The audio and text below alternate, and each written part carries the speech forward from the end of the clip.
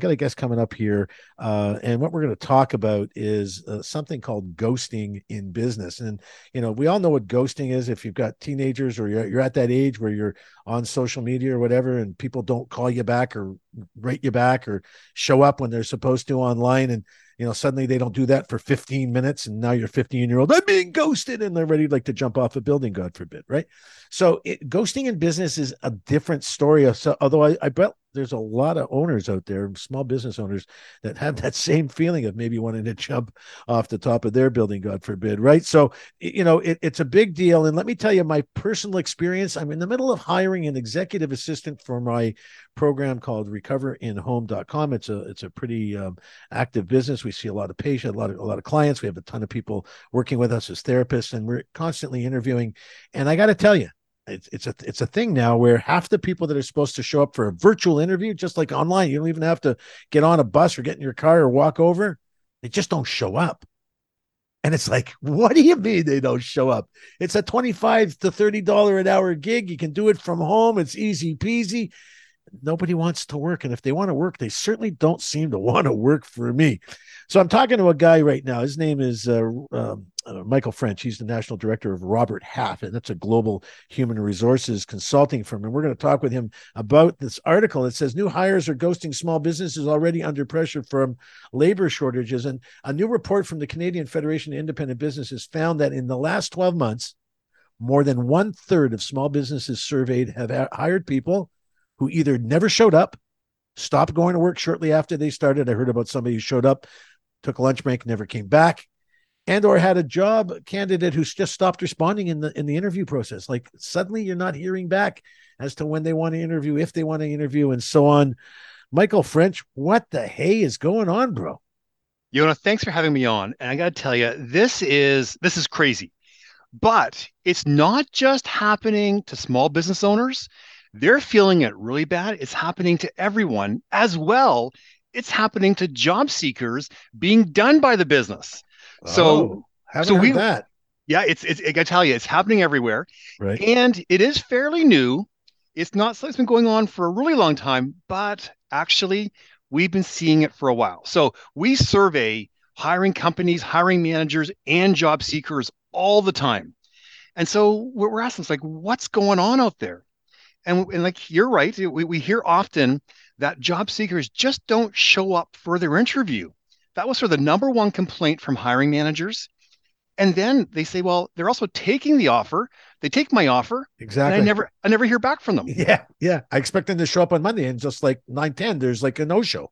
Well, And then, it's just you use the term crazy. You got to be careful because I'm also a therapist, but it is certainly abnormal to say the least. And in it's actually almost impossible for businesses, big, small, or otherwise, to try to structure growth. So how do you get around that? What's up with that?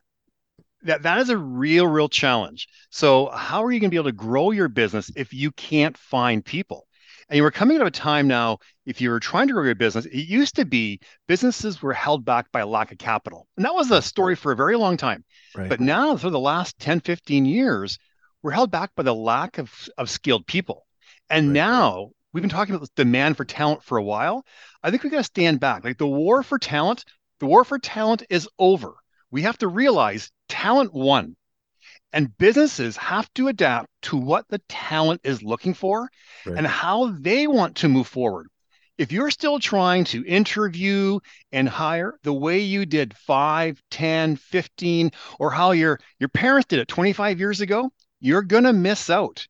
You're going to miss out. And Okay, so so rather than obviously we have limited time, but without getting into like a complicated discussion, give me an idea of what three easy things that if someone's out there as an employer, what should they be doing differently than what their grandfather did? one of the first things you need to do is streamline your hiring process. You talked about virtual. Many organizations still want to do a face-to-face interview for the first time. Yep. So streamline it. I mean, if there's multiple people, have them on the interview. Make them quick. If there's gonna be two interviews, one day, maybe one the next day. So make it very easy. Make it fast. Second, make if you're making an offer, start with your very best offer. You have Right. to assume every single job seeker is going to be fielding multiple offers. If your plan is, well, they're looking for X, let's offer them X less 2000, you're going to lose. You're going to lose. They won't even look at your offer. Make your very, very best offer. And the third thing you have to do is in the interview process, close to an actual timeline of next steps and then commit to that timeline. What we hear from job seekers many times is that they're being ghosted as well as they're contacting, whether it be the HR or the manager or the owner, they're not getting told where they are in the process.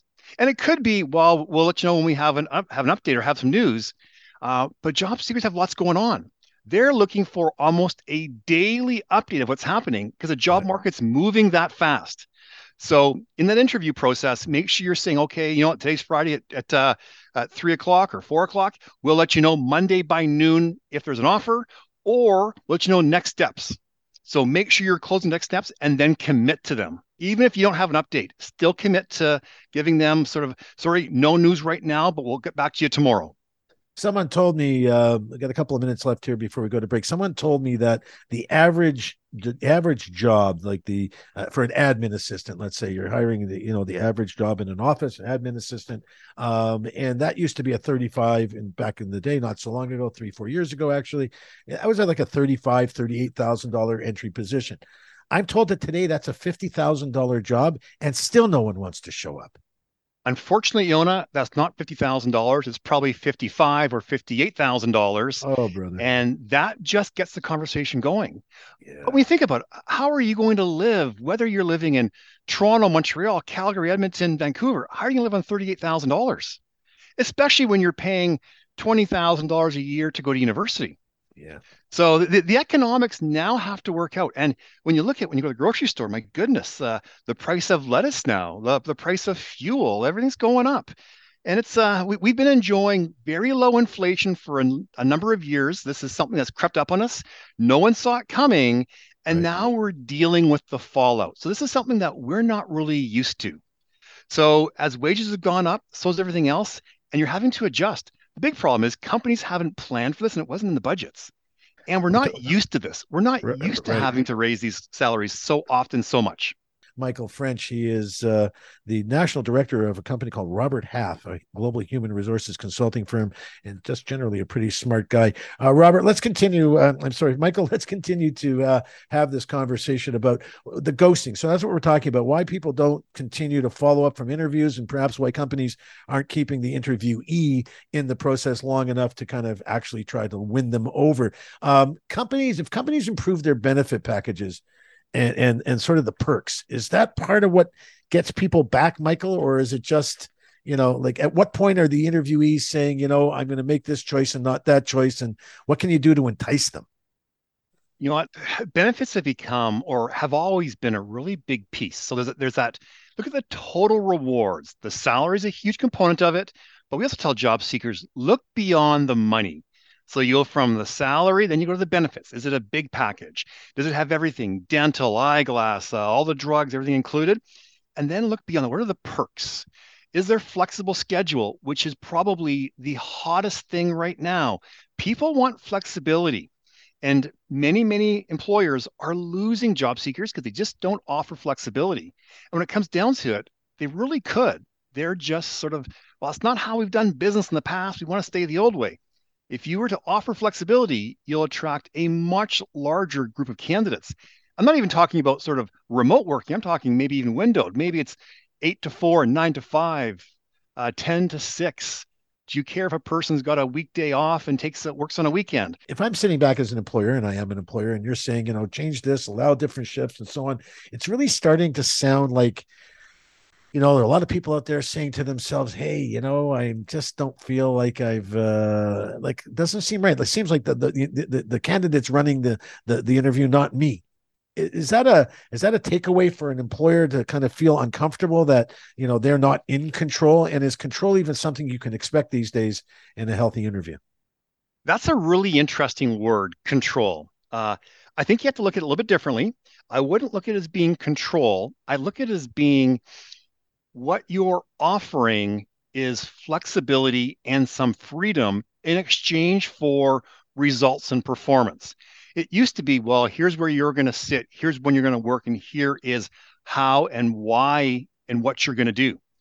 Now we're more interested in here's what I'm looking for out of you, here's what I need out of you. I need you to figure out best times to do it in most situations. Now, if you're running a store or a business where you have to be a certain time and place, that's a little bit different. But within the professional world, measure the results. But when you do that, there's a level of trust here that maybe wasn't always there. But you know what? 2 years or 2.5 years, we went to COVID. We went from being in the office to working from home, and we thought the whole thing's going to fall apart. Little did we realize that, my goodness, we seem to do very, very well. We There's trusted our people. Yeah, there are some people though, Michael, that would say that being in the office, and I'm not sure I don't disagree with them at some level. Being in the office, at least for part of your work week, being in the office is more conducive. A lot of people would say to cooperation, to collegial work, to sharing ideas, to touch and feel, all that stuff that you just can't get necessarily from a virtual experience. Believe it or don't. I believe it. I believe there's some people who will thrive and do more work when they're at home, but then they will do possibly new and better work when they are in the office and they collaborate with their colleagues. And there's some people who love being in the office. So you have all of those, but somewhere in there is the right mix for every organization. Turn the clock back maybe 20 years. The Everybody had their own office before. Then Right. they invested in these great big bullpens, open Yeah. concept, Yeah. pods. Yeah. I gotta tell you, I went from being in an office to having a pod. I love having my pod, open concept, talk to everybody, Hated collaborate it. really easy. I Hated it. loved it. Hated it. Yeah. Go ahead. Yeah, and so like I loved it. And you know what? We got a lot done. Yesterday I was Yeah. with a group around a table. We were trying to troubleshoot a challenge that we were having, and we within minutes we had a great solution that we may not have had we all been remote. But because we were one person was remote, we still got the solution. We're flexible now. And I Let gotta me tell ask, you, great things get done. Let me ask you something here, buddy. Is there any ramification? You hire somebody, come in for a job, you do all the paperwork, you bring them in, you get them all their security clearance and everything they need. They come to work, and then the next day they don't show up. Does the company? I mean, I know you're not an employment lawyer, but does the company have any kind of cause to claim anything back? And how do you get back your work materials and all that stuff if somebody just suddenly starts to ghost you? You got about a minute or so to answer that one for me. So that does happen. I am not a lawyer. I do not know, and I can never advise a client on what to do. We say, talk to your HR and your legal teams. It does happen. I rarely hear of companies not being able to get back their equipment, but I'm sure it does happen. Best thing to do is, though, is in the process, talk about what else they have going on in their job seeking strategy. Where else are they applying? Where else are they interviewing? Know what you're up against and be honest with them. Let them know how many other people that you're interviewing for the role. That way, you have a much higher success rate of them actually accepting, showing up, and being diligent in that position and excelling. Okay, real quick, we got some time here to continue to talk. I want to know more about Robert Half. Tell me about that organization. Haven't heard of you before. Give us the 30-second commercial. We've been around for nearly 75 years. We started in New York City by a guy named Bob Half, who made permanent placements for professionals in accounting and finance. Gotcha. And that then spun off into contract and finance, admin, tech, legal, creative, digital, many different professional areas. And now we're all around the world helping companies find the talent they need just when they need it, perm and contract. So the old days we'd call you a headhunter. You know what? That's the old days. That term still gets tossed around now, but essentially, yeah. And a big part of our business, we help clients with both perm and contract. Amazing. And what's your background, just briefly? So I've been with Robert Half for over 20 years. I started in the Toronto office and in a group that was working with clients placing contract accounting professionals. And so that would be accounts payable, accounts receivable, bookkeepers, staff accountants, analysts. And over the years, I've worked in a number of our offices, and now I have a national role with Robert Half. I love it. Well done. Well done. So is this a Canadian thing, Brady, or is this a worldwide thing? This ghosting stuff. Is it It's global? hap- it's happening around the world. It's happening around the world. Well, it's interesting. Back 6 months ago, we were hearing about quiet quitting. That wasn't Yeah. necessarily happening in Canada. That was more, let's say, south of the border. What we're talking about now with ghosting, it's happening everywhere. It's happening everywhere. The job market's hot. Candidates have options, And you know what? Maybe we don't communicate like we used to. Maybe a simple email saying, hey, thank you for meeting me. Unfortunately, I'll take something else is all we really need to do Right. if you aren't brave enough to have a face-to-face conversation or over the phone. But even a simple email would let the employers know you made another choice. My mother used to say to me, and may she rest in peace, she used to say to me, don't make a mess because you never know when you're going to walk back and step through it. And, I explain this, try to explain this to young people that I have in my practice and try to explain to them when they're going out. Like, if you're not going to take the job, you don't want to take the job, you're going to move, you decided to do something else, you changed your mind, you had an argument with your mom, whatever, call the employer back and say, hey, love the opportunity. Thank you. It's just not going to work for me right now. Can I check back in a little time? Or if you find you could use me down the road, please give me a call. Just leaving that door open. We're not doing so much of that anymore, are we? Just got a few minutes left or a few seconds left here. No, you know what? And that's what we have to do. That would be ideal. Next best thing would be an email. Worst thing is to disappear and ghost. But that conversation that your mom talked about, that's crucial. That is crucial. Does it come around though? Does it come around to beat you up at some point? Does it in terms of like if the things you don't do, does it eventually come around and smack you in the face in another interview down the road there? It comes around really fast, Sure does. much faster than anybody ever expects. You know what? As big as Canada is, and these cities are huge, they're actually small and never ever burn a bridge. There you Never go. ever burn a bridge. Well, we're talking to Michael French. He is the national director of Robert Half, which is a global human resource company, and clearly they're on top of these kinds of trends and so on. I imagine you have the same problem when you're trying to recruit for people. You're getting ghosted too as an organization. Absolutely. Absolutely. It's happening everywhere.